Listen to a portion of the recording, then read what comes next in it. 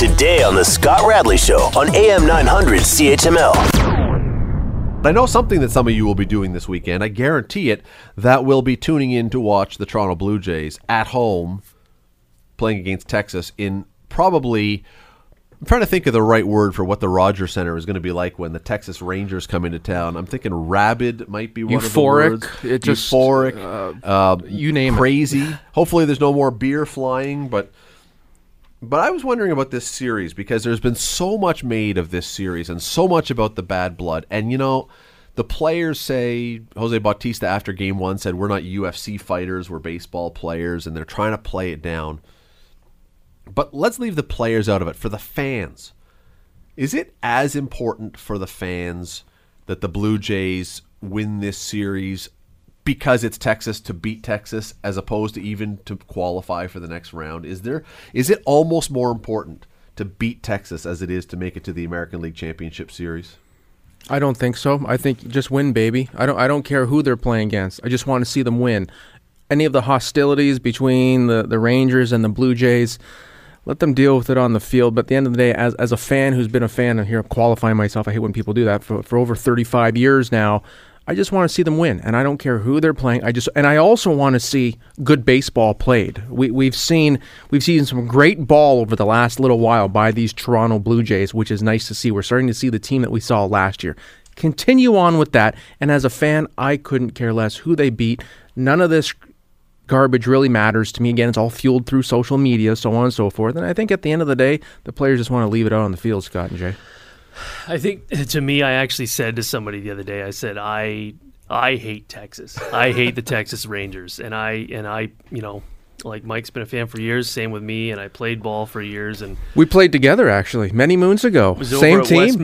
West Mountain Cougars, the All-Stars. Do you remember? Yeah, West Mountain All-Stars. You guys played for a team named the Cougars? The Coop. West Mountain Cougars. Should have seen our cheerleaders. Yeah. But, no, it was, I have said to people, I hate the Texas Rangers. It was, I don't know, even going back to last year, even before the bat flip got Texas all up in arms and all their fans and stuff like that.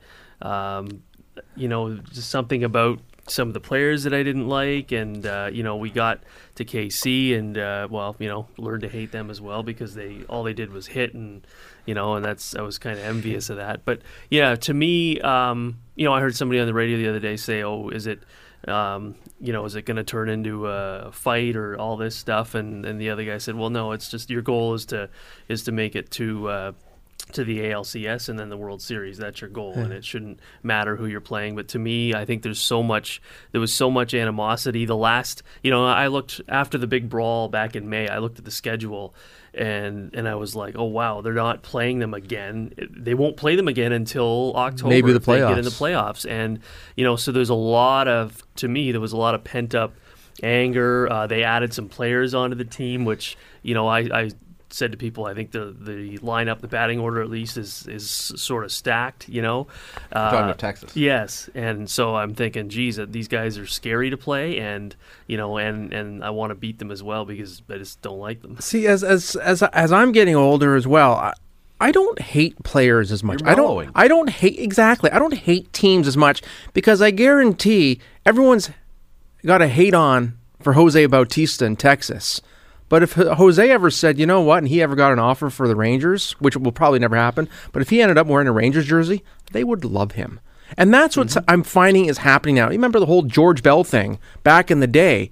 Everyone hated George Bell, but what was the one thing that everyone said? You'd love to have him on your team. And if Odor ever came to Toronto, if that ever worked, everyone would fall in love with him. All this stuff gets forgotten, and you move on. The guy would become a hero.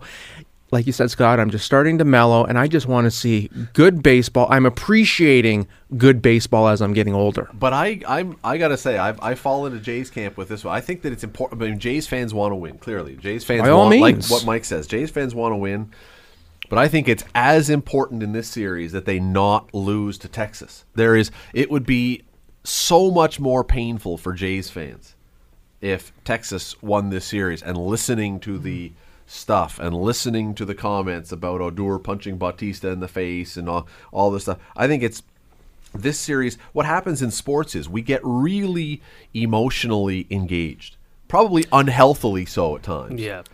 And it really matters to us, even though none of us are playing a game. None of us are swinging a bat. It doesn't reflect on us as human beings or citizens of the world or athletes. But somehow there is this absolute need we have that the Jays will crush Texas and stick it to them and make them feel bad and make us feel better.